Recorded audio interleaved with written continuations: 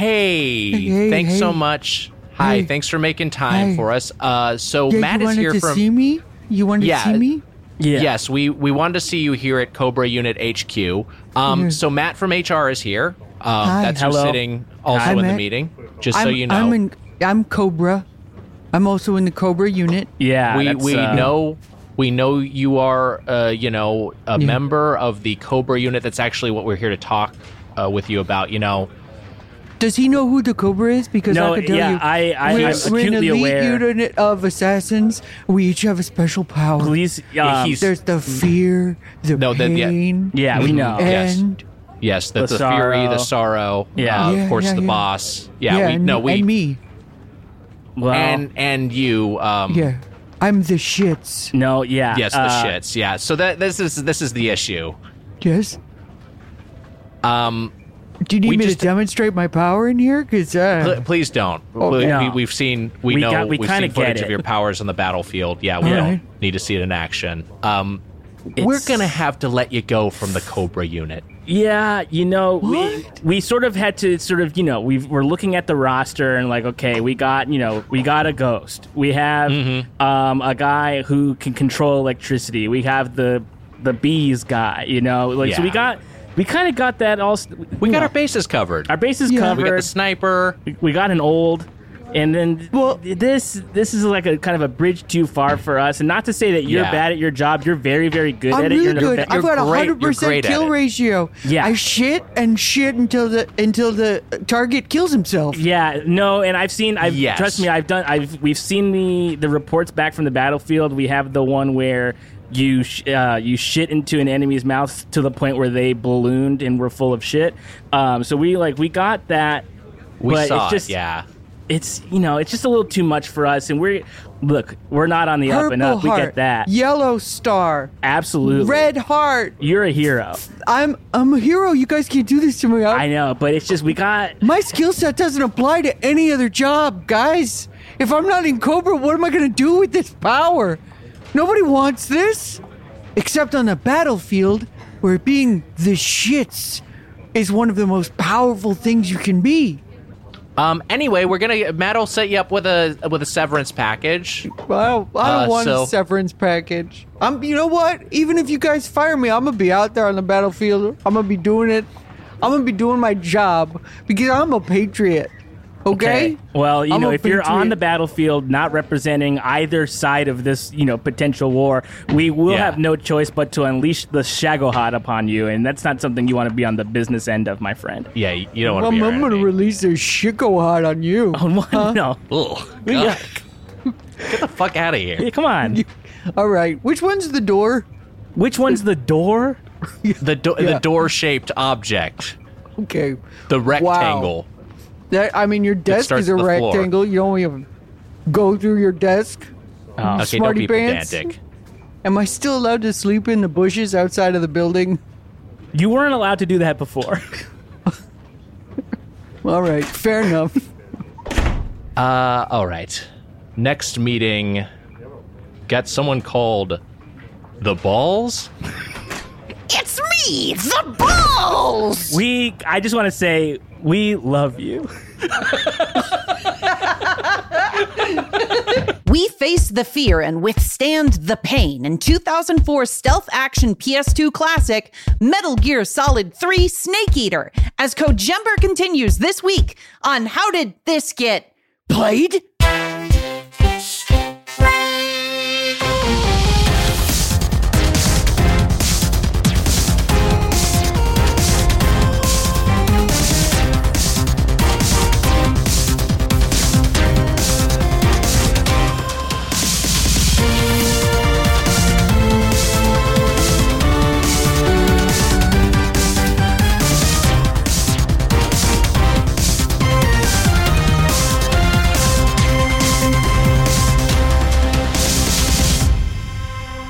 Hey, it's How Did This Get Played, the show where we discuss the worst and weirdest and WarioWareiest video games of all time. Wow. That third W courtesy of @tidy_crib. Submit yours at GetPlayedPod, #WWW. I'm Nick Y. Gear, along with my co-hosts. I'm Metal Gear Solid and Kim Snake Eater. And I'm here with my fellow co-host, Matt Shagohata. Kuwabara, everyone. Kuwabara, everyone. And welcome back, Bucket. Snake, what happened? Snake! We are saying all this shit because we are continuing our month of Hideo Kojima games, Hideo Kojember, here on the podcast. And before we get into that, before we descend into this particular, I wouldn't call it a gaming hell, but it's certainly a, well, hey, you know what? I think the player character has a hellish experience during this operation. So before we dig into that, it is first time to briefly touch on a game we're enjoying by spending 70 seconds in gaming heaven. Matt, take it away whenever. All right, so here I am, folks, the Xbox kid, and a new Xbox game just came out, Forza Horizon 5. It's on Game Pass, so, you know, I got my mitts on it. I downloaded it. I was like, I could go for some racing that's not Mario Kart. Not to say that Mario Kart's bad. I just was like, I could use a little more, you know, something in the vein of like a Need for Speed Underground or Need for Speed Underground 2, or like two racing games that probably the only two racing games I've played on console that I really liked. Get into Forza Horizon 5, and my God, it's wonderful. It plays so great. Wow. It looks beautiful. You can pick any car. I mean, I'm not like a car guy, but I went straight to the Evo 6. The Mitsubishi Evo 6 was like, it is the only car I've got like that I've picked on my own so far. Because it's like, that was like the first choice that I made. I was like, well, I got to get an Evo 6. That's going to rock. And I've been loving driving around, cruising the streets of Mexico, blasting doughboys in my AirPods. It just What's that? Driving 140 miles an hour in this game. And it's an absolute blast. I highly recommend it. And time's up. And it's on Game Pass, so there you go. Yeah, exactly. It's a real treat. We sound like Game Pass shills at times, but it is an incredible value. Best value in gaming. Based on both your and our guests' recommendation, I am currently downloading Forza, but it is on pause while we record so that we don't have all that jitteriness of the. Mm-hmm. But as soon as we're out of here, I'm going to set it back to re-download. Yeah, it's going to be great. Wow. You could probably get your car and drive it for real, Heather. I swear to fucking God, if I can, I'm gonna die on my couch. It's gonna be great. Hey, you mentioned our guest, and I want to introduce him, but Heather, I feel like you have a bone to pick up top. I do a little bit. It's not a bone. Okay. There's been a lot of feedback on various online forums that talk about our show, about our Please Not score. And specifically that despite the game's problematic content, we went easy on the game. And I was thinking about this over the last few weeks, and I think it's the opposite. I think that if Police Knots had been some random developer's game, then we would have excused the problematic stuff as just like, who gives a shit? You can like bounce the boobies around. I don't care. I think it was specifically that it was couched in all of this other, the legacy of the developer, as well as the incongruity of the material, which is what made it upsetting to us and why I feel like the score is pretty defendable. You know, I feel like we were all born on Earth. You know, we're not unfamiliar with like the dog shit tropes that reduce women's bodies to props. But it was the fact that it was in a Kojima game that made me more aggressive towards that content than I think I would have been. Like, I've got a bunch of fucking horny games. Who gives a shit? Yeah. It was, you know, does that make sense? Yeah. Anyway, maybe we need a new segment called Bone to Pick. It's not a bone, right, though? And I guess the thing, I saw that too. And, you know, people were obviously like reacting to our response to it, and also, being incongruous with the score.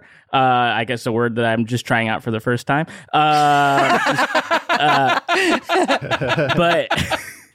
I think the thing to remember, though, too, is that this isn't real. Like, you know, you know what I mean? Like, their scores are out of a million in theory. We're not real, like, journalists. We're comedians who sort of like played a game and, you know, said some of it sucked and didn't, you know, but liked some of it too. And that's, you know, there's obviously like stuff that you could say about that, I guess, but I didn't see any of this online controversy from these lunatics, but is the Jesus Christ. Is the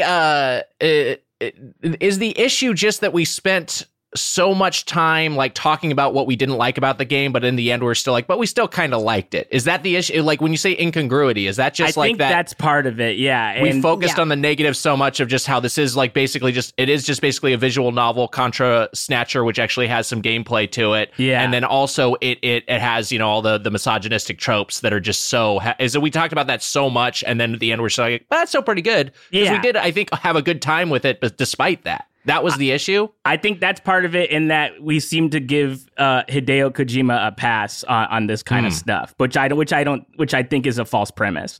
I don't think that's true. But But you know what? From now on, let's give him a pass. Great. Starting now, the pass. I'm gonna rubber stamp it like I'm in Papers, Please. It's gonna be great.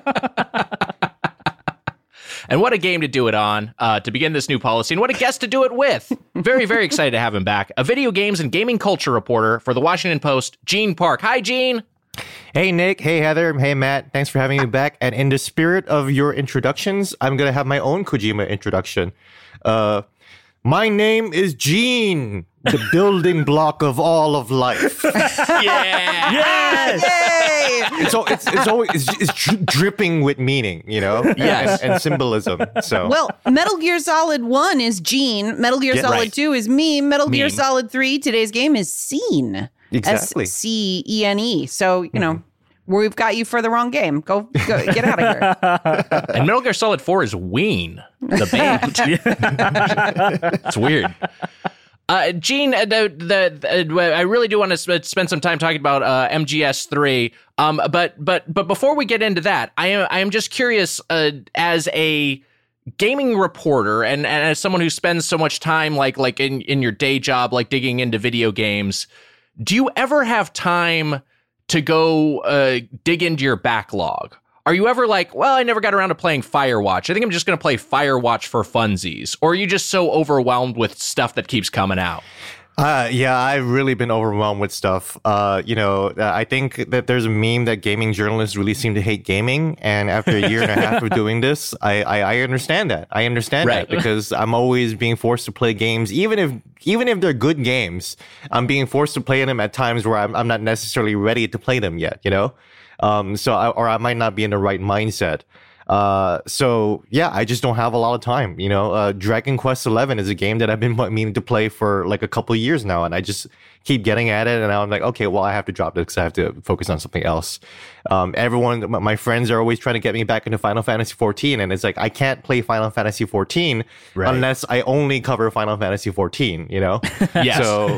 So it's really tough, yeah, it's just like, I just got off the weekend finishing the Elden Ring network tests, and I played a nice chunky 20 hours of it, and that was a lot of fun. I loved it, and so that's when it's great, when I'm like, I'm ready to play the game right now, and I'm ready anytime, right? But then there are certain games where I'm just gonna be real tired of it, even if I like the game.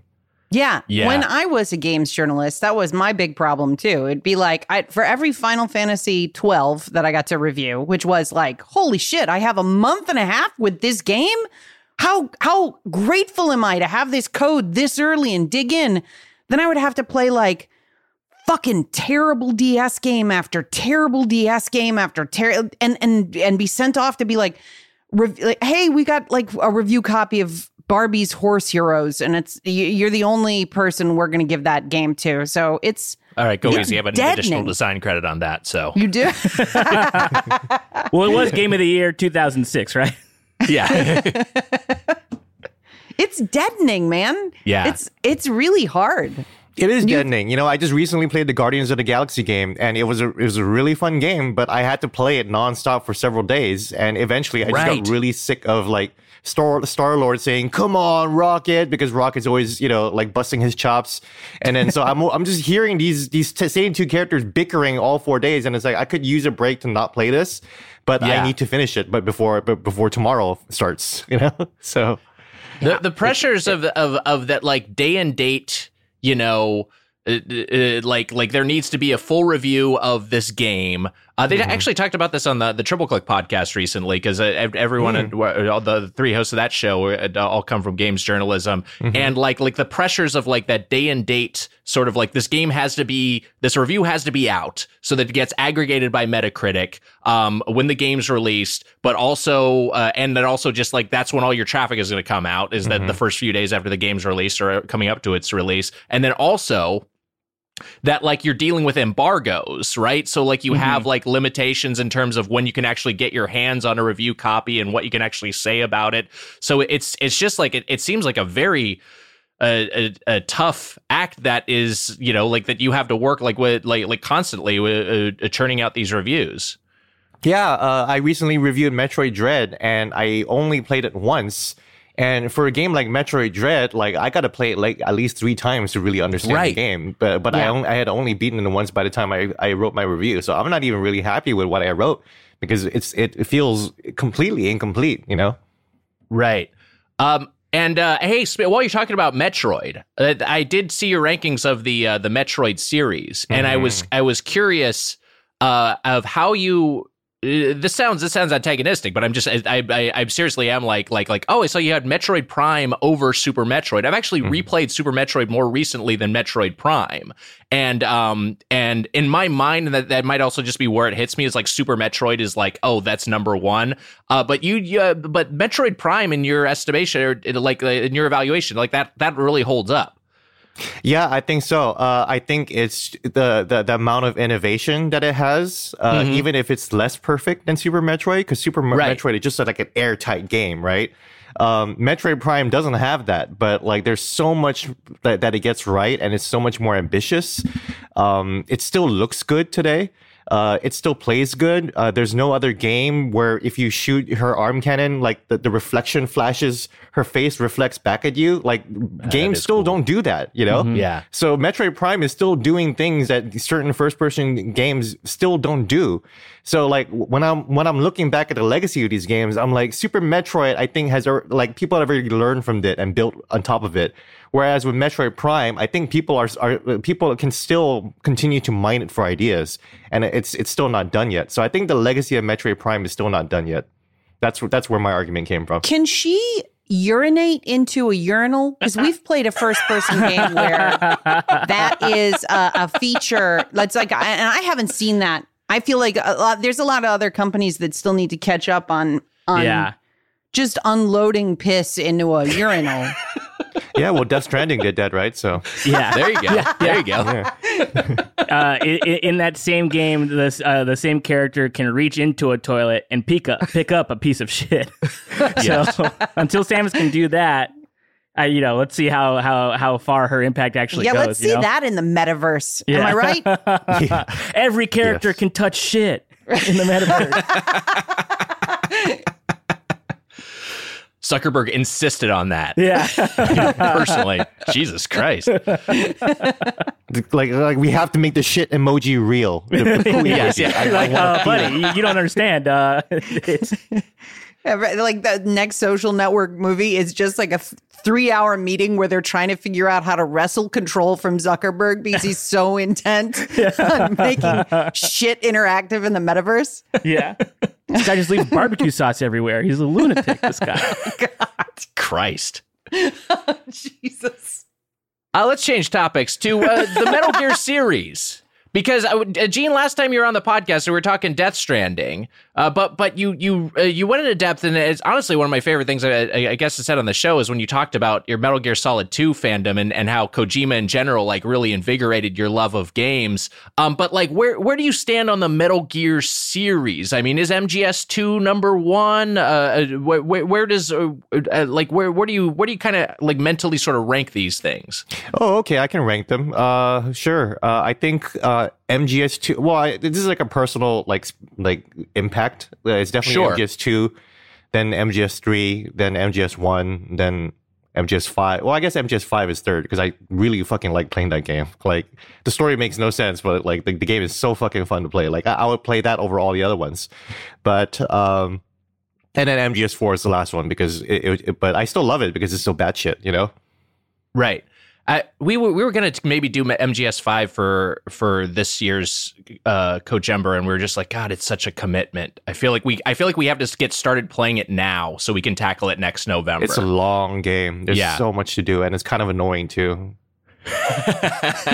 Oh, wait, here's my question for you, and I might even put this to the floor, but like I will put this to the floor. But thinking about the Metal Gear series, I kind of feel like, as we look back, like people talk about Metal Gear Solid 2 a lot, and we talk about this week's game, Metal Gear Solid 3 a lot, but I kind of feel like Metal Gear Solid 1's impact has kind of been downplayed over time, whereas when that came out for PlayStation 1, that was like a thunderbolt. That was like such like, holy shit, this game is trying things that we haven't seen in games before. It's so cinematic.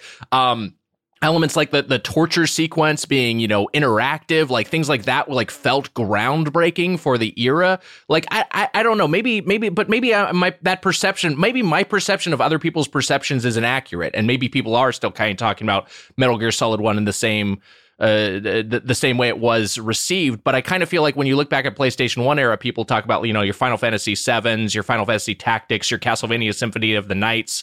But Metal Gear Solid 1, that first 3D entry kind of gets downplayed a little bit.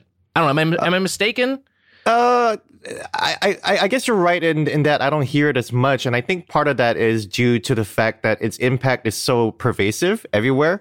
Like you see it in like The Last of Us. You see it in the new Guardians of the Galaxy game, where everyone's using in-game cutscenes to portray the story. So you're never really pulled out of the experience, and you always feel like you're part of it. All of those gimmicks have been replicated. So I think the respect of that legacy translates into how Kojima continues to send people into a frenzy. Just this last summer, there was this apparently indie studio that's coming out with a game called Abandoned. And if for some reason their social media team decided to kind of hint that Kojima was somewhat involved, that they try to play along with the gag, and this snowballed into like this weird like internet conspiracy where Kojima had definitely like started this new company, this shadow company, to start to create like a new survival horror game. And then the company had to come out and say, no, we do not have any association with Kojima or whatever. And then the meme started coming out where the poor director, I don't know if he's poor, I don't know who he is, but the director came out like tearfully, like his name is Hassan, and he was tearfully like saying, I don't know Kojima, I'm sorry. And then of course everyone just photoshopped Kojima into his like turtleneck sweater and everything. So it was like absolute complete disrespect. But I think a lot of that excitement stems from people kind of knowing and acknowledging Kojima's legacy in terms of how he's pushed storytelling forward. And I think, we saw that in Death Stranding. Everybody was going nuts for that game before people realized that it was mostly a walking game that we know we all here love. Mm-hmm. But, and people are still super fascinated with what he might do. So I think that legacy has kind of translated into just ongoing respect for Kojima, because he still insists on being really active, Yeah. I feel like what you're talking about, because I've completely just forgotten the initial backlash to Death Stranding, which was pretty strong. I feel like people disliked that game for a bit, and I feel like it's kind of come around now, especially with the director's cut, which we'll dig into soon on the pod. Is like I feel like people have kind of like come around and be like, oh, this game is actually pretty awesome. Maybe those are just the people still playing it and commenting on it. I don't know. It might be selection bias. But it was a similar thing with Metal Gear Solid 2. And actually, there's elements of Metal Gear Solid 3 that comment on the reception and Kojima's reaction to it. Because Metal Gear Solid 2 was, I probably didn't articulate this well on last year's episode about it. But like, I personally had kind of a reaction of Metal Gear Solid 2 of like playing the shit out of it, but also being a little disappointed that you play this game primarily as Raiden, this different character, when the whole thing was teased as like you were going to be Snake on these awesome missions, and really you're just Snake in the prologue. And I feel like there was a lot of backlash at the time to MGS2 that has faded over time. Yeah, I think a lot of people kind of respect that the play that it did, and then like there's other games that have pulled that off. The Last of Us Part 2 most recently, yes, where it just totally switched protagonists on you, and that also had a huge backlash too. Yeah. So I think Was a lot there? of I people didn't kind of like see- I in didn't see any of retrospect have that. kind of absorbed like what happened with I was going to say Raidonovich, but I'm getting ahead of myself. Raiden and what he represented. I remember being really shook by playing Raiden the whole time. I remember my roommate had pre-ordered Metal Gear Solid 2, and then he went to class. I was in college when I played it, so of course I just played the whole game while he was in school. I skipped my classes because fuck school, right? And then he came back, and then he was like, and then like I was still on the couch playing, and he was like, "Why the fuck are you playing my game? Who the fuck is that guy?" And then he just got like really, really angry that I just spoiled the entire experience for him. I was like, dude, I don't know what's going on, man. I'm sorry. I'm sorry. You know. Yeah, it's that whole thing of the roommate, you and the roommate sharing a console and sharing games, and then where your relative progress was in a shared space. I definitely had that. I definitely had that with a roommate who I bought Chrono Cross, and we were both playing Chrono Cross, and I was just like, "Look, you can play this, but just like don't get ahead of me." And he was like, "Yeah, sure." And then I came home one day from class, and I was watching the ending on the TV. Oh God! I was like, Oh man! All right, it's fine. Well, let's talk about Metal Gear Solid 3 Snake Eater, this week's game. It's Metal Gear Solid 3 Snake Eater Week, and that's a 2004 stealth action game developed by Konami and directed by Hideo Kojima. Other games from 2004, which was a great year in games, included Half-Life 2, Grand Theft Auto San Andreas, Halo 2, Doom 3, and Metroid Prime 2 Echoes. As well as one of my favorites, Burnout 3 Takedown. You guys ever play that game? I love that game. No. I love a car crash game. In this game, you play as Naked Snake, who is the progenitor? Is that the right word for that? I guess, yeah. The progenitor of the protagonists from other Metal Gear games, Solid Snake. You were sneaking through the jungle in 1964 at the height of the Cold War. You're involved in secrets, espionage, double crosses, backstabbings as you fight through multiple boss battles and then eventually fight against your mentor here in spoiler country. Right, guys? Spoiler country? Now entering spoiler country. Pew pew. Secure your hats and glasses. I'm not going to do it this time. I did it once. Okay. That's enough. To let us demean ourselves in front of our guests. Yep. Let me fall on this grenade. But I think that sets the stage. It's right after the Cuban Missile Crisis, and you are involved in trying to stop Russia from developing Metal Gear. Right? That's pretty good. That was all right. Very good. Okay. Yeah. So the setting. I mean, it is a thing of it's like it's such a choice to just sort of set this in the 60s during the Cold War, during the height of the space race and, nuclear panic. But the date that it's set on is Kojima's first birthday. And originally it was going to be set on like the day he was born, but they had to move the chronology because they also wanted to incorporate the JFK assassination. Got to get that in there if you can. Got to get that in there. Yeah. As long as we're I talking didn't know about any stuff of that. Yeah. that Kojima wanted in this game, did you guys know that he wanted this game to include permadeath? That you would, if you died in the game, it would delete your save, and then you would have to start all over again. Probably for the best that he didn't do that. So this is my second Metal Gear game only, and I've only played Metal Gear Solid. Metal Gear. I've only, Nick, when you said it, whenever it was last podcast, the podcast before, I was like, oh right, he does kind of say it like a question mark. So I was really thrilled when The thing about Snake is that he does not ever understand anything that is being told to him. He's the biggest idiot on earth. He's never heard of anything, and he's incredulous. He's just like, huh? Like, what are you? What the fuck are you talking about? It's a mobile nuclear weapons delivery system. Well, that's the thing about Metal Gear Solid 1, right? At the end of the game, you're like this super spy, like I'm the super spy, and nobody is telling me anything. Yeah. I have no idea what's going on, and I am way in too deep in Antarctica for some reason, and I don't know who to trust. And this guy just took his sunglasses off, and it's like, okay, so it's a little charming, right? Yes. He also has like my level of social skills. Like somebody will talk to him and he'll be like, yeah, well, did you see this gun? It's like he's constantly showing toys to people, no matter what. Like in all of the cutscenes, when Eva is talking to him or trying to get his attention sexually, romantically, he acts like I would if a girl was hitting on me at a coffee shop. I'd be like, whoa, did you guys see they make sugar without calories now? You see this? Each of these packets is self-sealed. And that means that you could bring it to space. Like, that's, yeah. It's calorie, mate. What? You know? Which I've eaten those, too. I've eaten those.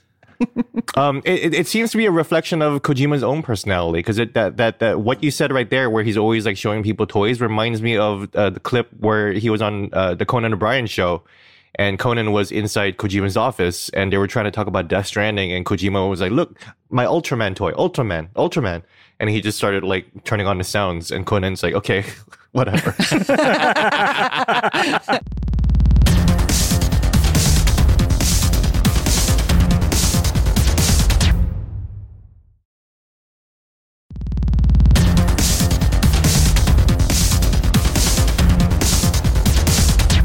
Gene, did you say you've eaten a calorie mate? Yes, I have. I ordered those right after I played the game. I was like, I need to try that. I want to eat what the geisha are eating.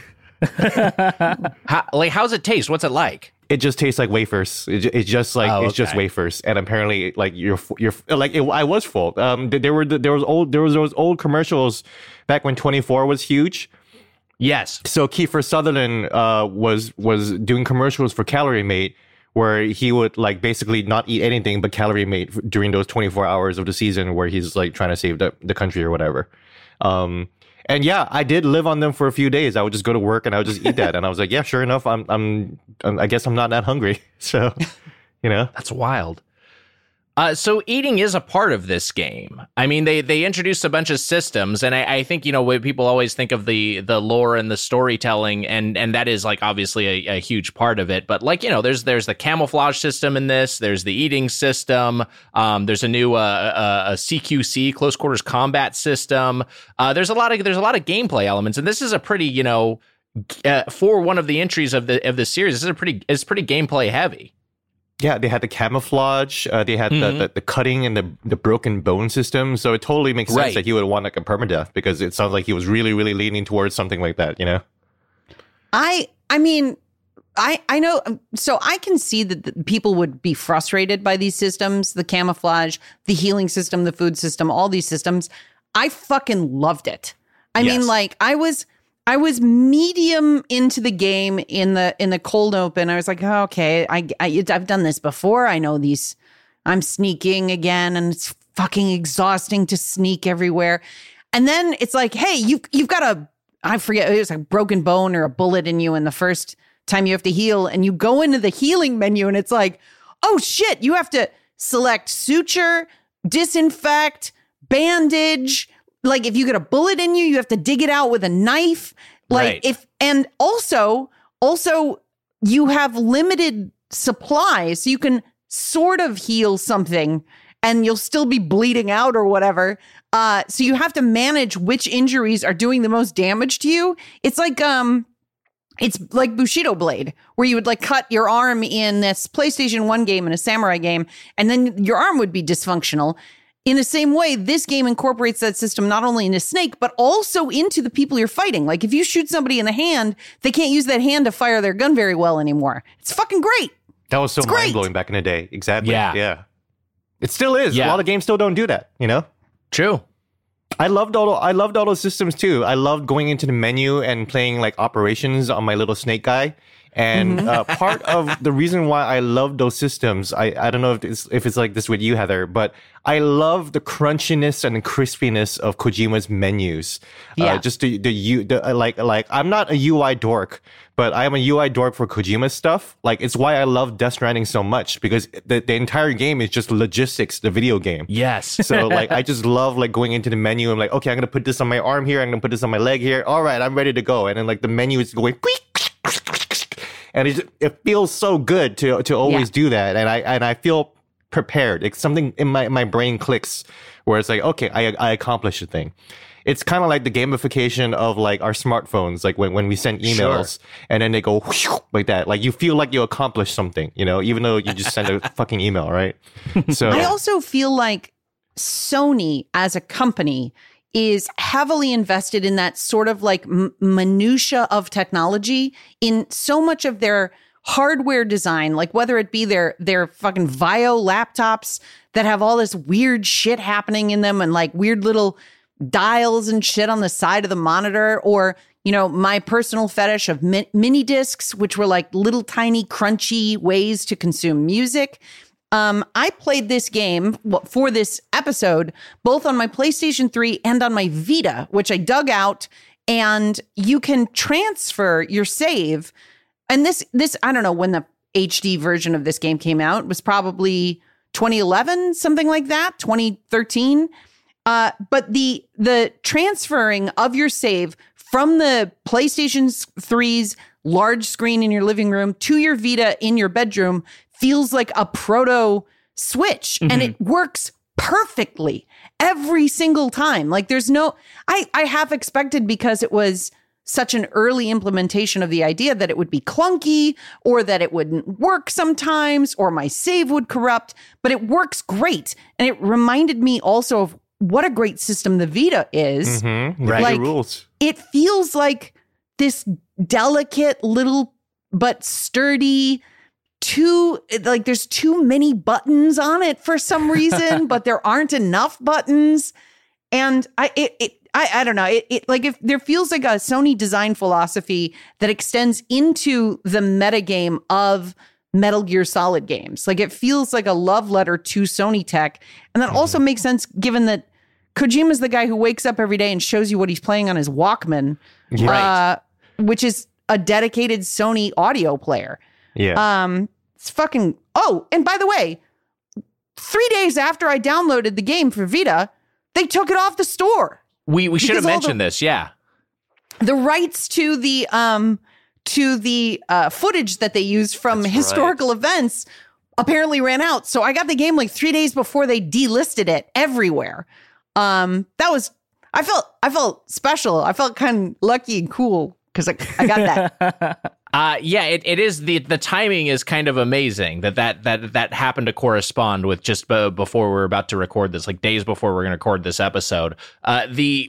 So yeah, and there's always, you know, in these games like so much like archival footage that's used, which that's a separate issue. But man, I wish they'd tackle all this digital rights regarding like something that's already been released, then like having to be taken down and re-edited is such a bummer. I just always think of all the TV that has to be changed because to re-edit it, or you can't find streaming anywhere because of music rights. Yeah, it's just such a bummer. All the IP law that prevents that. PS3 and Xbox 360 Metal Gear HD Collection came out in 2011, and for Vita 2012. His introductions to like the Virtuous mission, and I guess sort of like every cutscene that uses archival footage from the entire game feels like Adam Curtis documentaries. Like it's just like random B-roll of historical events with like somebody talking over it and being like, but the thing is, world systems don't always align. And you're like, oh man, somebody's telling me something with great authority. I hope they're right about what they're saying because I'm falling for it. I always love that because there's certain contexts where it's like, okay, this is over a codec, so that's one thing. But there's also like, wait, so the end is just standing, the boss is just standing in a field. Like we're just both standing in flowers while she tells me about like the history of, the Chinese nuclear program. And we're seeing all this archival footage. But in their reality, they're just standing there. Like they're just like, you just did an 11-minute monologue about mutually assured destruction while we're like standing 4 feet away from each other, among a bunch of flowers. I mean, I don't know. This game's so cool. And Matt, I know it's one of your favorites, so I want to make sure that you get to chime in here, because it's just like, this is just one of those ones where you're just like, games rule. It's just like, this is like, it's like a Cold War era James Bond where magic is real. It's just like, this is so awesome. This is the coolest thing. I guess I've been a little quiet because I'm like, I don't really know what to say about this like perfect game to me. Like, it's such a special game in my life and in my heart. Like, as I've mentioned previously, I watched my uncle play through Metal Gear Solid 1, and that was like a very formative experience to me, because I was like, I didn't know games could be like this. This is what, right. Also, what is this? like what are we talking about here? And I only played Metal Gear Solid 2 for the first time last year, but going into this month, going into our second Hideo Kojember, it dawned on me that I own 4 copies of Snake Eater. Like, I buy this game when I have the chance. I have it on PlayStation 2. I have the the HD collection for PlayStation 3 that has all 4, or has 2, 3, and 4 on it, and then a digital code for the first game. And then I have a digital version of it on Xbox, because I was like, oh, this is like it was on sale for like $4, and I was like, well, I should just I should have this, because that was the version I thought I was going to play for the show. Sure. But then I remembered I have the 3DS port of it, and so Metal Gear Solid 3 Snake Eater 3D, and so I dug that out, and I was like, this is the version of it that I'm going to play, because this is the most mobile version of it for me.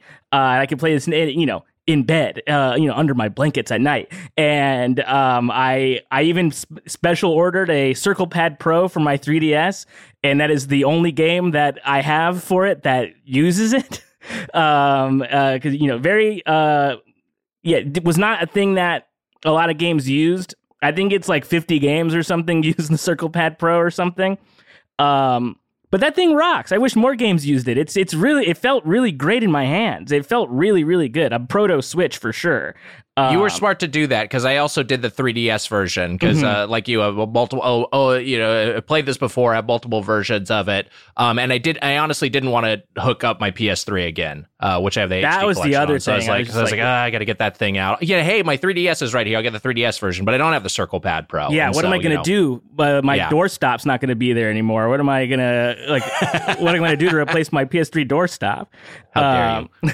I actually have an autographed copy of the original Metal Gear Solid 3 on PlayStation 2. By Oh Kojima. my god! Yeah, Wow, it's one of my prized possessions.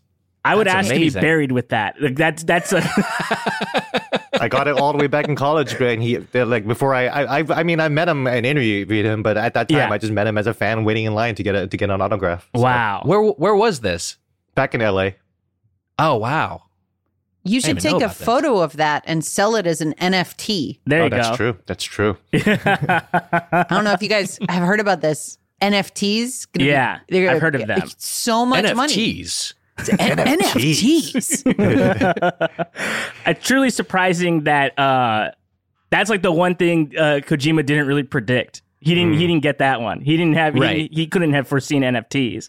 I think, if I may, Yeah. that's because the timeline of NFTs' existences is going to be a blip. Sure. And he's looking at big pictures. Yeah. He's not dedicating a video game about the 90s to the existence of Beanie Babies. Like, Sure, it's just going to be like a small window of time. And you know what? If I'm wrong about this, so what? I was It doesn't gonna say, we matter. don't know what We're his all next gonna game die is. either way. Yeah.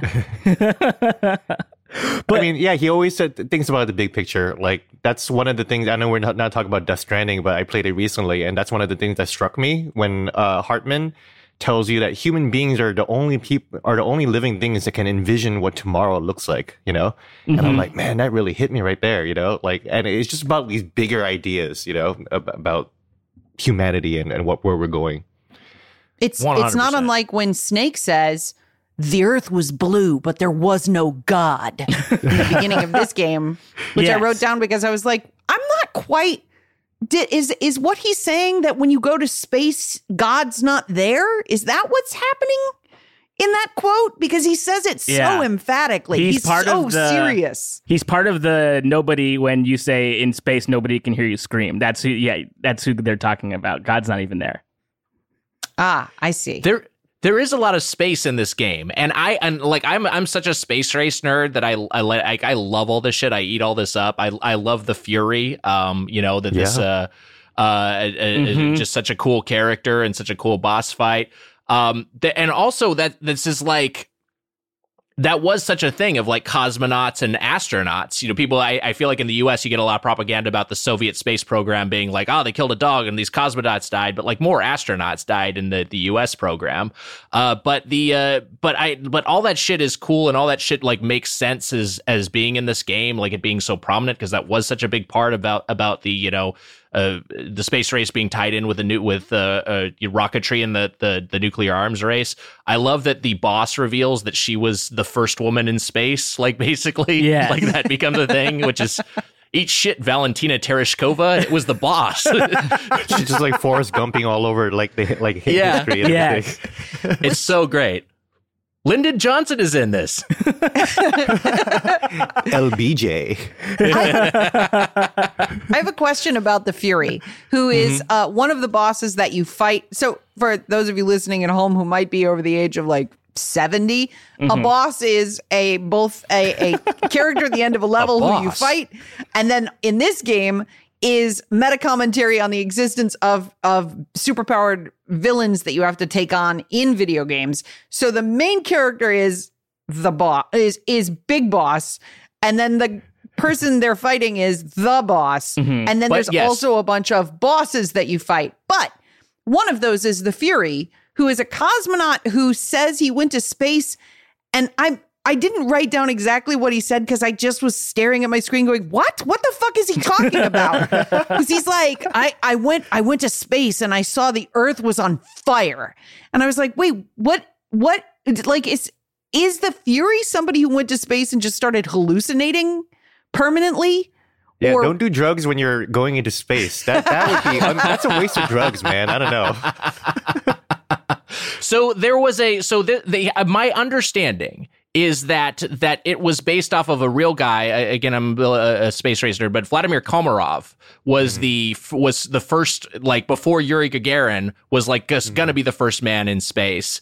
And he goes up in this faulty craft and he dies on re-entry. And then if you want to have a real bad time, look up Vladimir Komarov open casket. That's it's a real gnarly photo. I've seen it. I've seen that. Wait, now I know what it is because I've definitely seen that.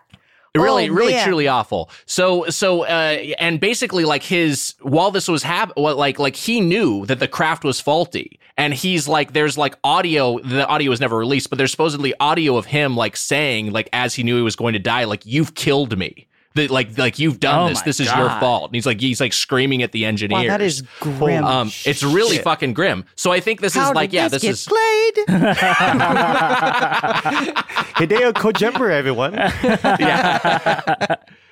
But yeah, that's the idea is that he was in this. He had a similar sort of accident on re-entry. He's like covered in full body burns, and now he's this cosmonaut driven mad and out for vengeance. I see. Yeah. So my harmless, innocent question about like, what the fuck's up with this weird anime hero supervillain guy? Yeah. Was met with a real takedown from Nick Weiger, who told me, look at this man's actual open casket. I'm advising against that. Yeah. No one should do that. You said do it. I would hate to find out who the real life allegory is for the end. I would hate to learn. One of the best boss fights ever made. Truly, so cool, like just one of the coolest things. I did something there's a couple ways you can play through the game, right? Like you can go through there's an order, of course, to with an asterisk, I guess, but every boss fight you can take down however you see fit with any weapon, of course, right? But then there's also bonuses if you just take them down. You take their stamina down and not their HP. And so if you use the like tranquilizer gun instead of the regular gun on them, it depletes their stamina, and then you get you get different camouflages for that. You get enough camouflages throughout the game anyway, but you get special ones based on the bosses. But wait. there's also a way to take out the end before, like, there's a couple of ways to take out the end that aren't necessarily apparent. Yeah, so I knew about one of these, but another one I learned researching for this episode. But go on. So yeah, we've probably talked about every time the game comes up that if you just wait a week, or you set the timer, you wait a week in real life, or you set the internal clock on your system to a week ahead, the end will die in the boss fight, and then that's that. That's because he's a super old man. Yes, he uses a wheelchair when he's introduced, and he is just like it. I think that he's like canonically like 100 years old or something. His age is super advanced. He looks great. And but there's another way to kill him. Obviously you can kill him in the boss fight as normal as you would. But there's a scene early on where you see him. And I think I had heard that you could do this, but I had never tried it myself. And seeing it done, I felt so like I felt like I broke the game. Like I felt it was so crazy because you can get the sniper before you have your sniper rifle before you get this interaction. And so if you have the sniper rifle equipped, you can aim it at him and take him out immediately.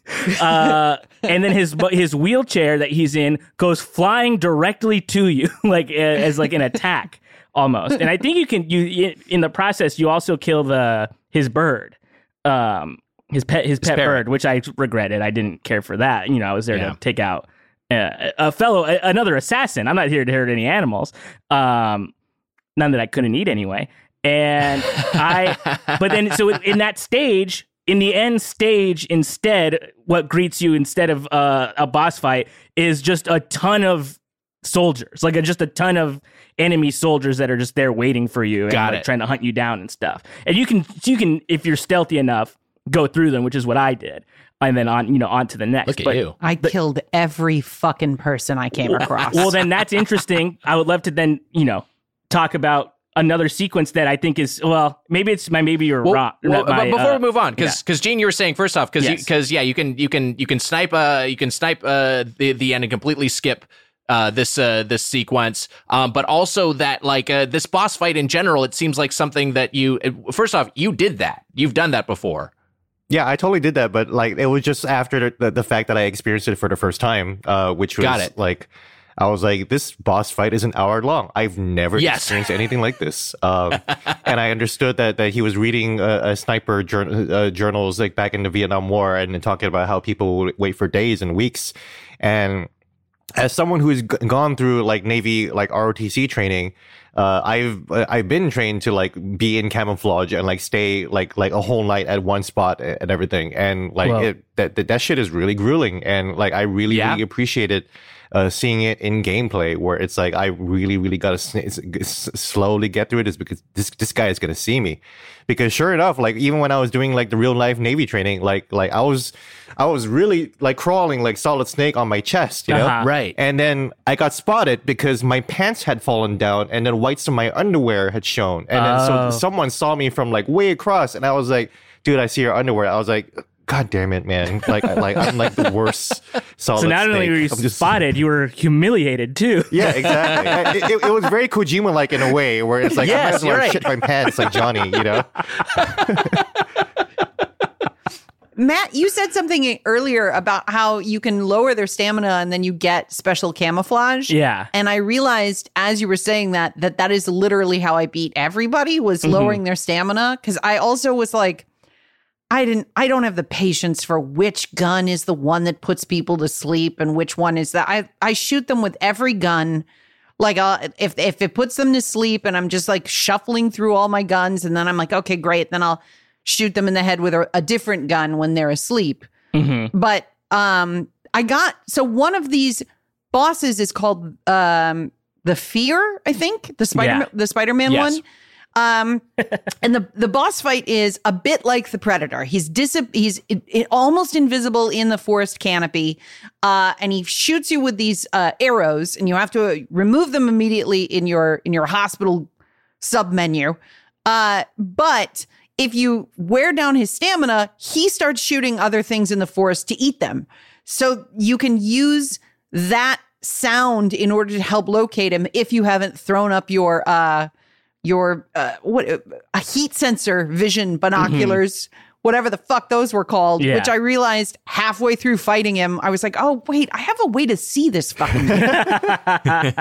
But his camouflage kills you, or it eliminates one of their like if you put on the spider camouflage, it drains your stamina while you're wearing it. Whoa. Which I put on because I was like, fuck yeah, I've got your camo, and I put it on and I'm like, why am I eating so much fucking food after this fight? And then finally realized that one of the camouflages drains you. The other thing I discovered after that is if you leave that fight without removing all the arrows, you're healed for the rest of the game, quote, healed, but you've got arrows in your head for the rest. You can't get them out. They're not selectable. So I walked around with just an arrow in my shoulder and an arrow right in my fucking head for the rest of the game. Like, it's fine. I'll get it later. I'm okay. That's the thing you gotta know. There's I'm like fine. some cutscene later where it disappeared, but for significant hours of play, I had arrows in my head. Maybe as well, Volgan was torturing him. He's like, all right, I'm just going to move this. Look, I'm trying to hurt you, but you don't deserve this. Yeah. That torture sequence made me feel sick. Yeah. Which gnarly. In a video game is not frequent that happens. It was a little gross, actually. Yeah. Volgan is a gross character. He's a gross man. Yes. He's a boss that you fight who can control electricity. And he tortures you by zapping your body with, he has like 1,000,000 volts or whatever, 1,000,000 watts. Mm-hmm. What is it? Watts, volts? I think it's watts. Half watts of one, 12 voltage of the other. Yeah, inexplicably, he has the powers of electricity. Like, I don't think they ever really explained that. Like, he just really has it. He's just an X-Men character in the game. Yeah. Well, all those dudes are, all of the bosses they all are. Yeah, X-Men. exactly. Yeah. They all are X-Men characters. The genius of the game is, I think, the genius of the whole Metal Gear series is the idea that a regular military dude would see insane anime villains while trying to complete a pretty standard mission. Like, hey, we've had a defector. We need you to go take them out. Okay, got it. By the way, on the way there, you're going to fight an old man whose eyeballs can come out of his head. And you're like, okay, wow, all right, got it. And there's a man who can control bees. Yes, right. You're like, bees? They're insects who produce honey and have stingers. Damn it, Snake. Like, you gotta walk me back a little further than that. I need a little more information. How are you the best we've got? You seem like a dumb guy. I think it's because he's removed every sort of information he could possibly have to just be good at killing and being sneaky. He's that good at that stuff. His everything else is depleted to 0. He rolled zeros on every one of his other stats. Yeah, well, I mean that's kind of true to the narrative of the big boss Snake and even Solid Snake, his son or whatever, where these guys are extremely good at just finishing the mission, and they do. You know, Solid Snake was used in Metal Gear Solid 1, and he finished it. He was totally used in Metal Gear. What is his name in this one? Which Snake? He's Naked Snake in this. Yeah, Naked Snake. I can't believe Naked Snake was totally used, and he completed his mission. You know, he felt bad about it the whole time, but he did it. You know. Yeah, and ultimately doesn't quite even know what he's doing until it's explained to him. Yeah, until it's afterwards, until he's like completely traumatized and decides to punish the whole world for it. You know. yeah. Later on, yeah. Well, I mean. A lot has been said about Metal Gear Solid 2's speech that sort of presages meme vocabulary and information warfare in the modern age. This game's thematic politics are that every conflict is the reason he uses theme, or the theme of this game is scene, is that every conflict is essentially a scene played out between actors, and the stage has been set by other powers who are not necessarily in conflict in the future. Like it's almost like, Japan is defeated by the Allies' powers, and then now the Glendale Galleria is mostly Japanese stores, and it's the fucking, like you can just go get Naruto action figure. Like it's that once was bad guys, now are friends. Is sort of the theme of the entire video game. I don't know where I'm going with this, but nobody talks about that the way they talk about Metal Gear Solid 2's speech. It's true. true. Well, I think it's less like prescient. It's more like descriptive, right? It's like I think the reason Metal Gear Solid 2 is like resonates so much is like, holy shit, he like predicted all these things. He predicted the pervasiveness of of fake news on social media like back in 2001. Whereas this is more like talking about. It less has, but I think it's still absolutely a very trenchant observation. I always think of what you were talking about how there was when Hirohito went to Disneyland in like the 80s, the 70s or 80s. It's such a weird like thing of like, wait, this guy was overseeing what this was the enemy in the war, and now he's just like at Disneyland, just like hanging out. It's just surreal. Yeah, what you said, Heather, reminds me of a joke from a Hawaiian comedian, a really old joke, where he would say, I'm going over at Pearl Harbor and it's such a tragedy. So many people died, blah blah blah. And who do I see surrounding Pearl Harbor? Japanese, because it's just a bunch of Japanese tourists hanging around in Pearl Harbor, and it's like. You see the world shift in terms of that, and you see how bit players were able to play out their scene, right? And then now they're just kind of like hanging out, and living their lives. There is a moment where they're like, who knows? In the 21st century, the U.S. and Russia may be allies. You're sort of man, let's calm down.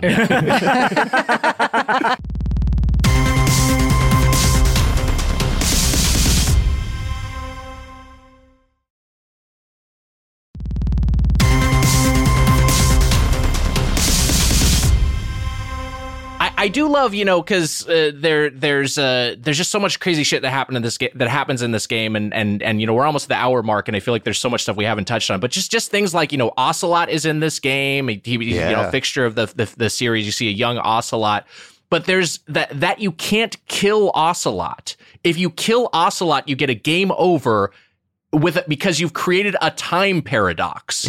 Because it's just so wild. We have that audio clip. Actually, right? Oh, I love Apodaca? it. Yeah.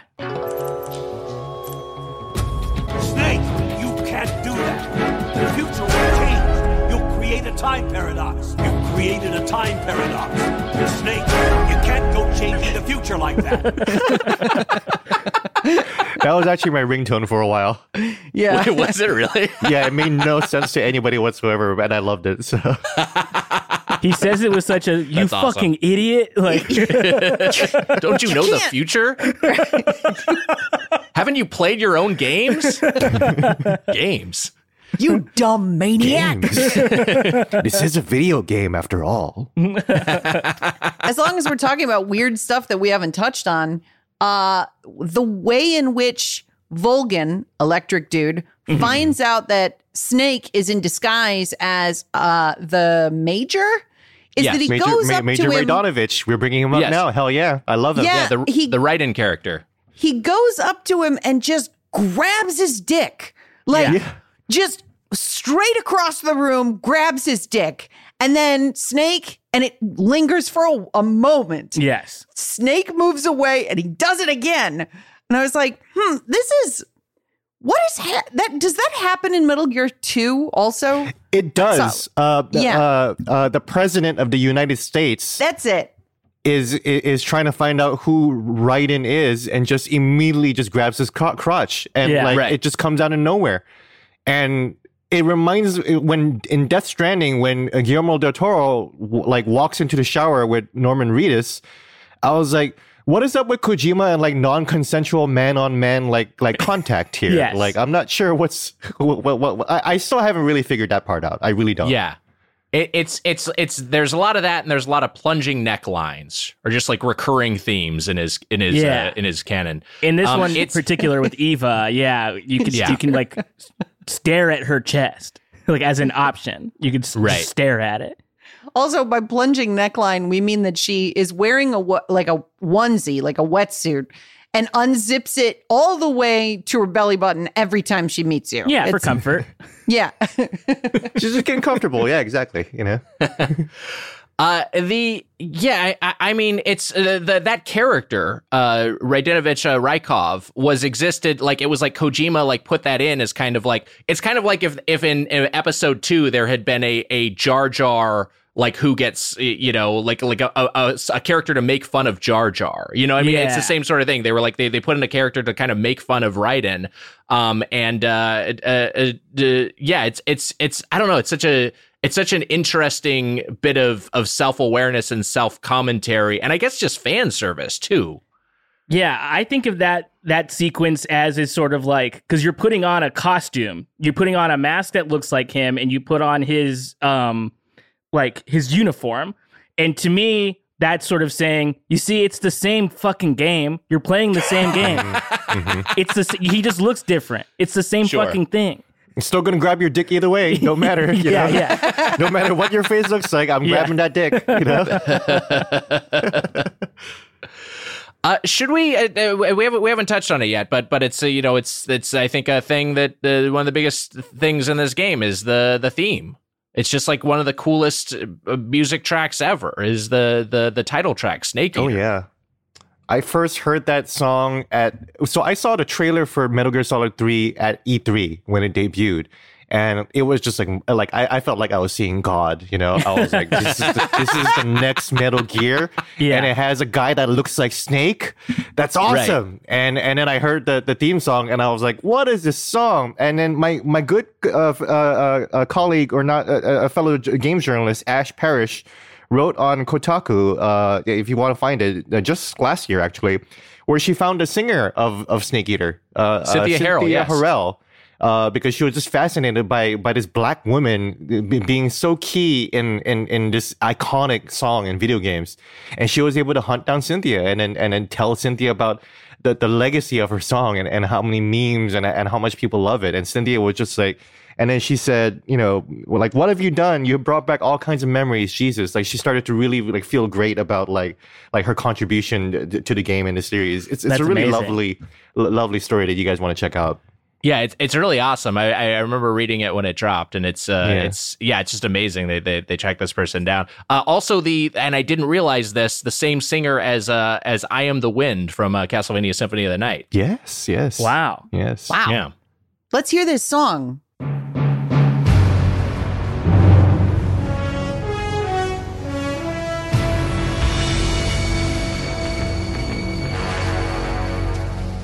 What a thrill.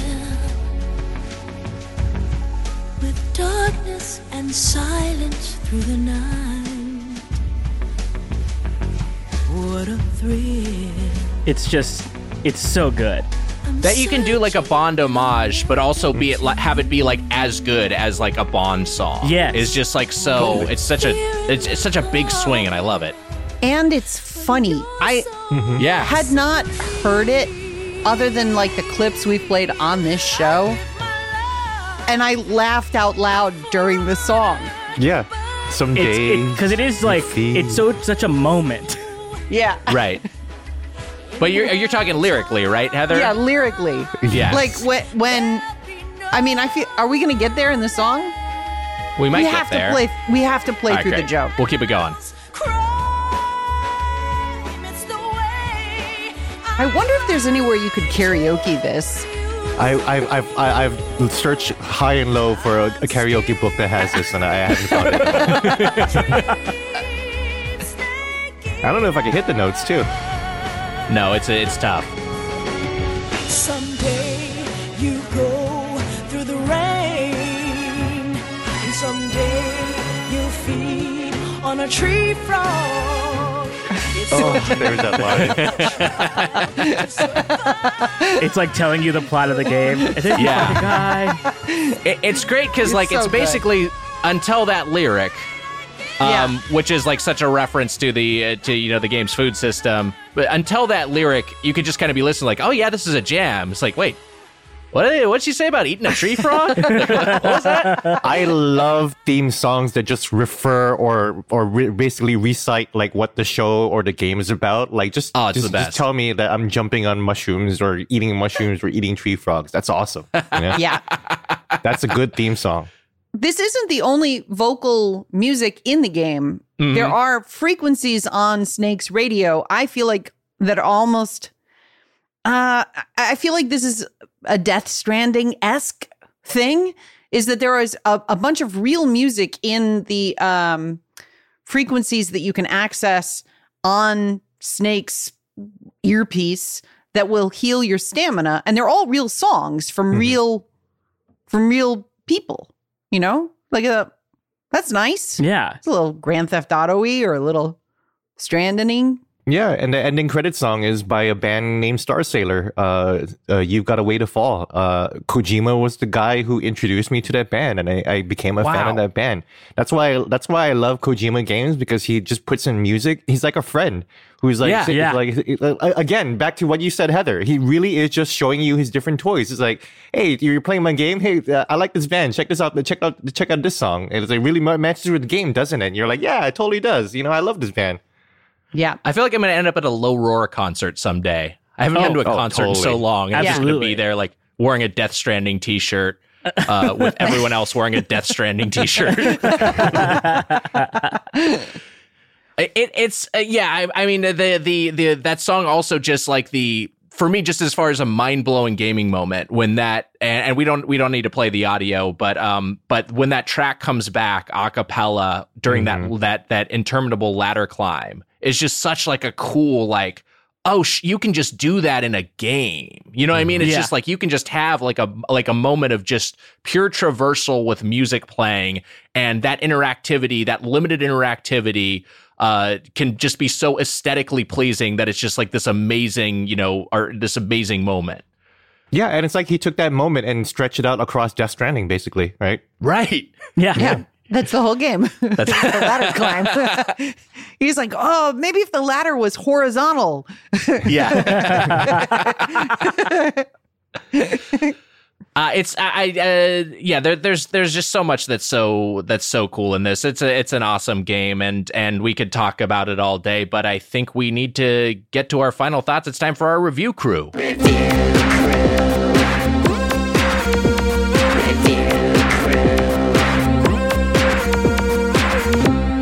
Review crew. So we will each say something positive about this and give it a numerical decimal rating. I mean, I guess I just like just like we were talking like earlier, the kind of Forrest Gumpy, elements of this, but just LBJ personally conferring upon Naked Snake the title of Big Boss is just like a funny thing to think about, as like a thing that happened in U.S. history. Like, it's just, I don't know. It's such a cool game. There's also a detail that and Matt, maybe you picked this up in your 3DS playthrough, but you reach when Naked Snake loses his eye, which is a thing that happens in this game. You can't use the 3D depth slider anymore after that. It's just like, this was a port. What the fuck? Yeah. That's crazy. This was a port of a PS2 game, and they were like, well, the 3DS has 3D, and then once he loses an eye, he wouldn't have depth perception anymore. So yeah, you disable the 3D slider. Just like, what a fucking cool thing to throw crazy. in there. Wow, you don't even have to go that far. Nobody would care. Yeah. That's crazy. No. Yeah, you had me at I could take this to the bank. You know what I mean? Yes. Yeah. I love it. I mean, this is a 10 out of 10 for me. Heather, what do you think? I really liked, this is a very, very, very small detail in the game, but PlayStation 2 didn't have a lot of interactive foliage, right? Like moving grass around when you're crawling that was kind of remarkable for the PlayStation 2. Like most of the time it would be like a two-dimensional blade of grass that sort of like had a set movement animation. But not only do you move the grass around while you're climbing through the grass in this game, bullets, as they fly through the grass, move the grass and like whip it towards you in the wake of the wind of the bullet. And that shit, I was like, that's fucking awesome. That's so great.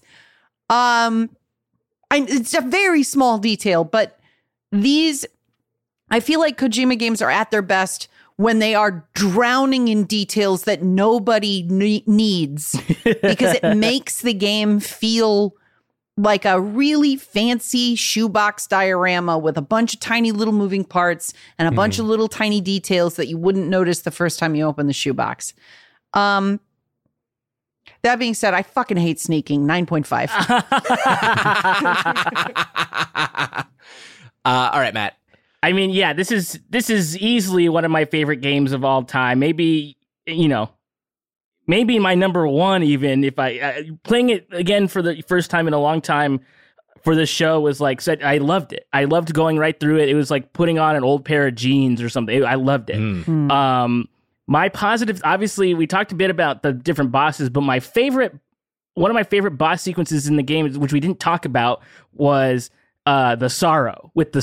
And so that's a guy you find out has been dead the entire game.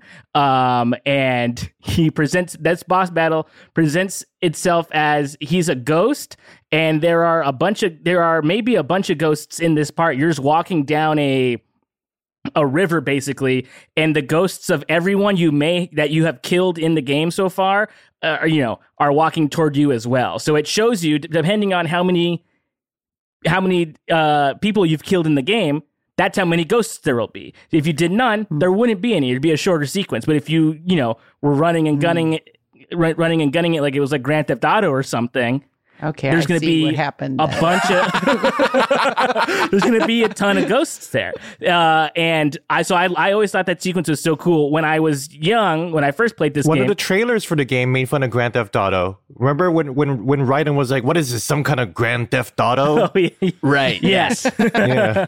And I was like, Raiden, you better be careful. Those are fighting words around here.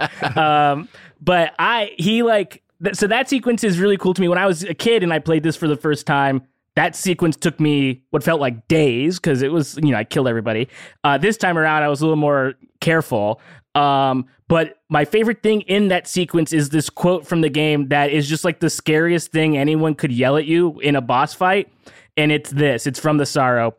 "You will all be killed by your own sons." There's a bunch of lines like this in that game that I'm like, Jesus Christ, you can relax a little bit. This game rocks. 10 out of 10. It's perfect. I love it. It's amazing. Wow. Gene, your thoughts, your score. Yeah, I'll say one positive that we haven't mentioned. I love the Shagohod fight and how cinematic it was. The fact that you can aim and shoot, and then you can see a different perspective than if you don't aim and shoot. If you just leave the game alone and just shoot and not aim, the game will have all these wonderful cinematic camera angles, like during that chase sequence. Yes, that it just felt like I was like, I'm just watching like a Michael Bay movie. I love this, right? And like it was just something that I had never seen before, where like I'm playing the game and the game is just like doing all kinds of crazy camera angles, and I still feel like I'm playing the movie, and it's not a QuickTime event. So we go back to talking about how much Kojima was so influential in how storytelling is told. That was another instance for me where I was like, he's just pushing the boundaries even more. Like, this is incredible. I've never seen anything like this. And then we do see stuff like that now in the Uncharted games, but you're still not being chased by a huge Shagohod fucking robot tank, like it's still not as cool as that. We got a babe on the back of your bike, like that shit is just awesome. So yeah, just 10 out of 10. Like I love the story. Like by the end of it, I remember I was crying. I was like, man, Big Boss got really betrayed, and like Eva's crying, and I didn't even really like her character, and I felt sorry for her. So yeah, it's just, and then just all I love the Russian inventor of the Metal Gear, where he just like toasts Snake and says, "To capitalism." And like, that still continues to be relevant today. So yeah. Okay. I'll amend my score because I don't want to be the one that holds this one back. Oh. I'll also give it a 10. Wow. I like the sneaking too. I love the part where Okay, 9.5. You're right. I forgot. There you go. I love the part where you have that house and there's just a bunch of soldiers and you can shoot through the roof or shoot through the ground. Like that's just like open world game stealth, like perfection right there. Like one thing about, you don't see a lot of stealth games these days, and when you play them, you realize how fucking good Kojima was at making stealth games, because he has all these systems in place to make it interesting and make it engaging, other than you're just duck walking and crouching through things and stabbing people in the back. Like, he really, really thinks about what all the different elements of what stealth looks like, and Snake Eater was a huge investment in that regard too. And it's not just like you were saying, it's not just like it's kind of open worldy. It's not just like a puzzle to solve, like, because some stealth games can feel like, oh, this is just a puzzle. I just got to figure out exactly how to progress through this, and that'll work. It's like oh, I got to figure out how to address this scenario, and there's all sorts of different tactics that you can take. Yeah, with the tools that I have, exactly. It's so fun. Yes, yeah, it rules. There's a whole thing that we didn't talk about that I loved, which was everything you kill turns into a little like food kit, and then you eat it, and then Snake tells you how it tastes. And I know like it. So you'll be like, you'll taste like a moose, or I don't know what the fuck it was, like some kind of like beast. Yeah. And he's like, "Oh, this is pretty good." And you taste a snake, and he's like, "Fuck, this sucks." Like the Russian rations are bad. The calorie mate is good. Like you eat an alligator and he's like, not too bad. Like everything in the game has a different flavor. And apparently if you subject him to, if you subject him to something that also it goes rotten, like it'll get flies on it. And then if you eat it, it makes you sick. But if you subject him to something he doesn't like, he grows to be okay with it. Or maybe it's the other way. Like if you something he's middle, but if you eat it like something 4 times that he doesn't like, it'll give him a little bit more stamina each time, because he's like, I don't like this fucking bat that I'm eating again. But I'll take it. It's great. 10. Yeah, I'll give it a 10. Yeah, I forgot about the food. Yeah, you forgot about the eating part. Well, hey, those were our thoughts on Metal Gear Solid 3 Snake Eater, but maybe we're wrong. Maybe we were wrong.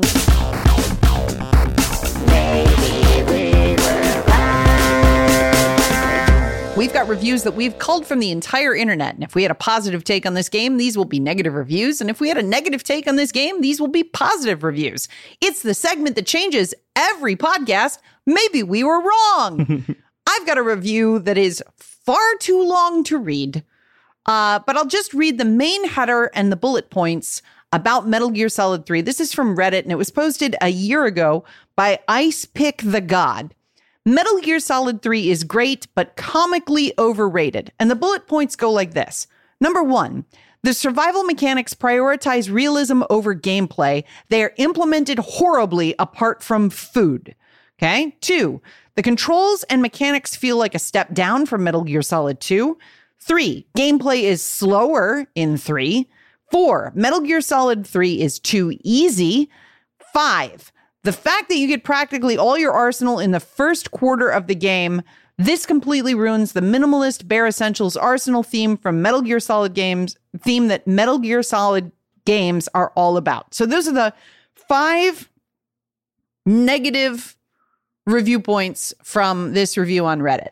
And I disagree with all of them. I also thought this was better paced than Metal Gear Solid 2. It is a little easier, but I like the fact that you get the weapons at the beginning, because again, like you have the tools to figure out like what situations are. That's so much fun. It makes the game so much more open ended and so fun to replay. For my final blow against the boss in the field, I shot her with a rocket launcher. I saw that she had such little HP left. Yeah. That I was like, well, this will be really funny. Man, do you remember the basics of CQC? No. Yeah. Well, I was going to end this real quick. I'm going to say my bittersweet goodbye to my mentor by exploding her. I just pulled one. This is from Metacritic, and this is a 0 from Ivan Drago. And I just like this because this was posted on June 27th, 2004. And I'll probably love this game when it comes out because I love all of the others. But because it's not out and I don't know, for now I'm giving it a big fat 0 to drop the score because of all the fanboys voting prematurely. Now this user score is not accurate thanks to them. I just like this guy's adherence to protocol. He's like, stop saying this game's good when it's not out yet. Let's wait and see, even though I know it's going to be good. That's so wild. I love it. I have one here from Reddit, and the subject line here is unpopular opinion. MGS3 sucks. And here's what they had to say. This was posted 4 years ago. I posted it here for the same reasons a month ago, and I'm stuck somewhere halfway through the game. I can't for the life of me play this game without a radar. What idiot thought it would be a good idea to get rid of the radar? Honestly, this would probably be my favorite Metal Gear if they just kept radar for use. Instead, I have to spend 20-30 minutes in every room cheesing the enemies until I get lucky. I know, get good. The problem is that some of us have actual work that we need to get done so that we can live in this world. When I get back from my crap job, I want to be able to have fun and be challenged by a fair mechanic, not this idiotic gimmick. Bring on the flames. So sorry, this guy had to work and could not, couldn't get it done. Couldn't get good.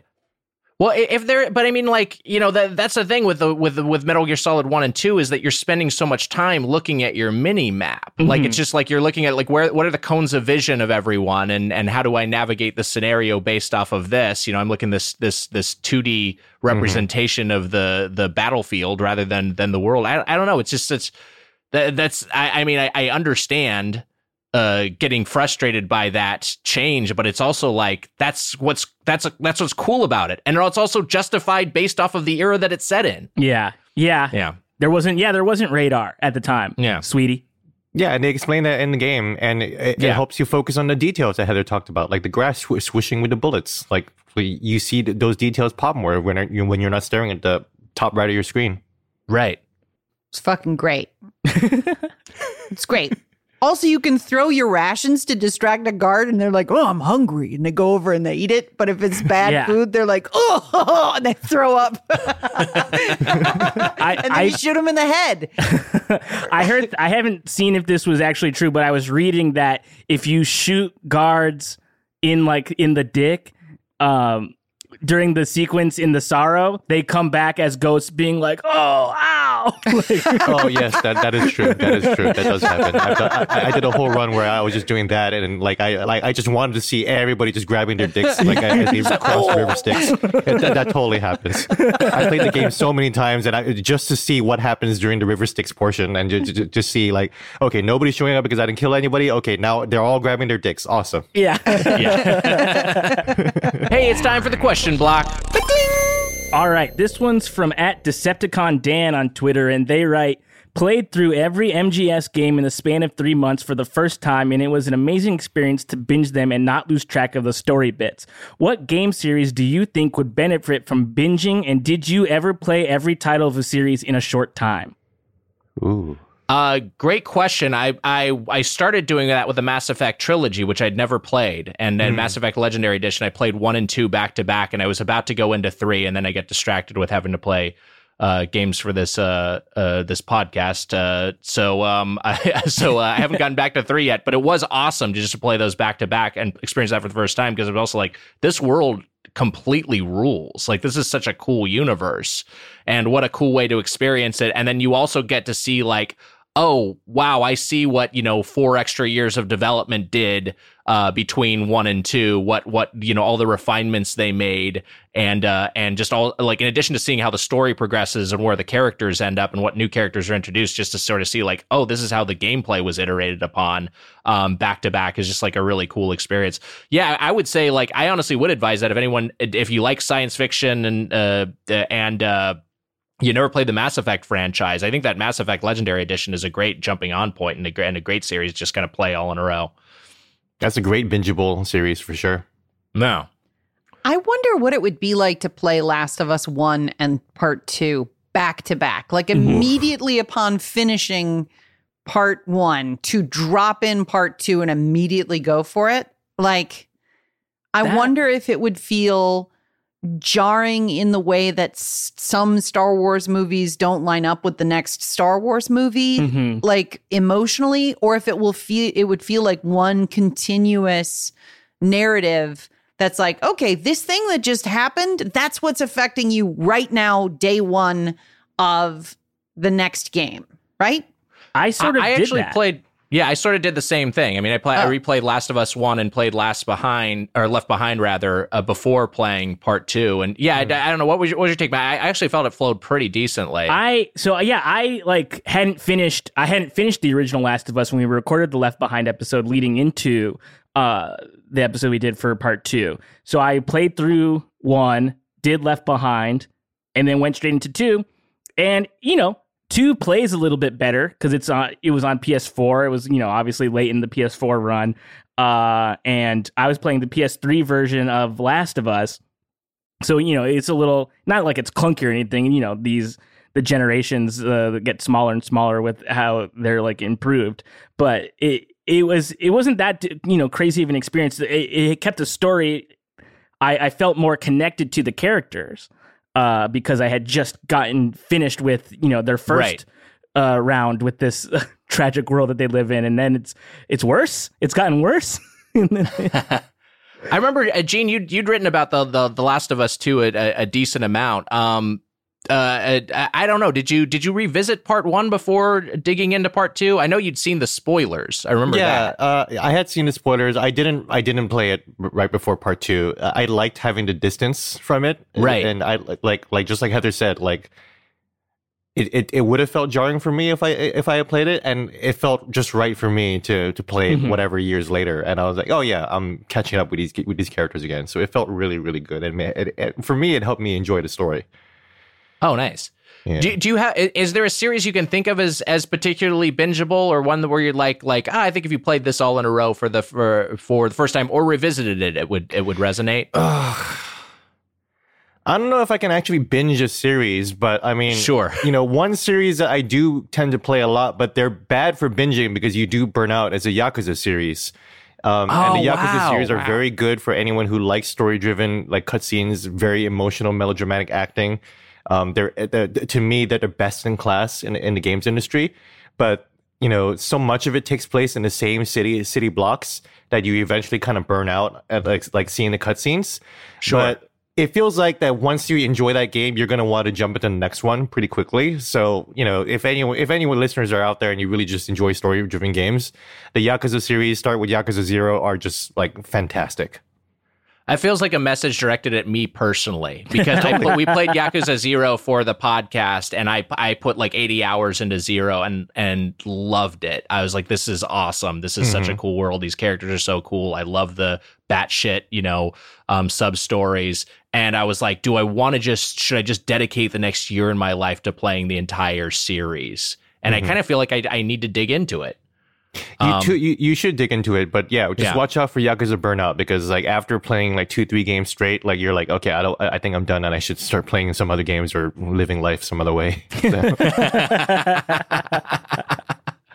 Those are in my queue. I'm gonna tackle them. I'm gonna tackle at least a couple of them in short order after I get to Mass Effect 3. It's a good one. Yeah, we're gonna die before we can play all the games. That's what's tough to answer about this question, because it's also like a big part of it implied is like, do you have a spare 300 hours? Yeah. This hobby is so demanding of people's time, and we're all adults here. So yeah, it'd be awesome to, man, I would love to start with a Metal Gear Solid 1 and go through everything and play some of the ones I've never played before. Yeah, I wish I was 9 years old again. Come on. If I was 9 years old, I could be playing Forza Horizon 5 all day. Yes. Hit us up on Twitter and Instagram at GetPlayedPod, or send us an email at getplayedpod@gmail.com, or leave us a voicemail at 616-2-PLAY. That is 616-275-2933. Our music and engineering are by Devin Bryant. You can follow him on Twitter at BaffleGabs. Our guest, the great Gene Park. Gene, thank you so much for being here. Thank you so much, Gene. What a treat. I love being here. Oh, God bless you. Please come back anytime. Thank you for being so generous with your time, and thank you for lending all of your insights and your passion for this game. Anything you would like to plug? Just follow me on Twitter and keep reading my articles. If you like my articles and want to keep supporting what I do, and you want to subscribe to the Washington Post, the best way to do it is just to click the article that with my name on it, and then just hit the subscribe button, like wherever, like that counts. That'll help me so much. So yeah, read the Washington Post, subscribe, and if you're gonna subscribe, do it right after you read one of my articles. Go ahead and do that, and read Gene's writing, and follow Gene on social media. A great follow and a great writer on all things video game. Thanks so much, Gene. And Matt, tell us next week's game. Next week's game, Death Stranding Director's Cut. Goodbye, everyone. Goodbye, Bucket. Death Stranding Director's Cut. Death Stranding Director's Cut. Death Stranding Director's Cut. Metal Gear? Metal Gear?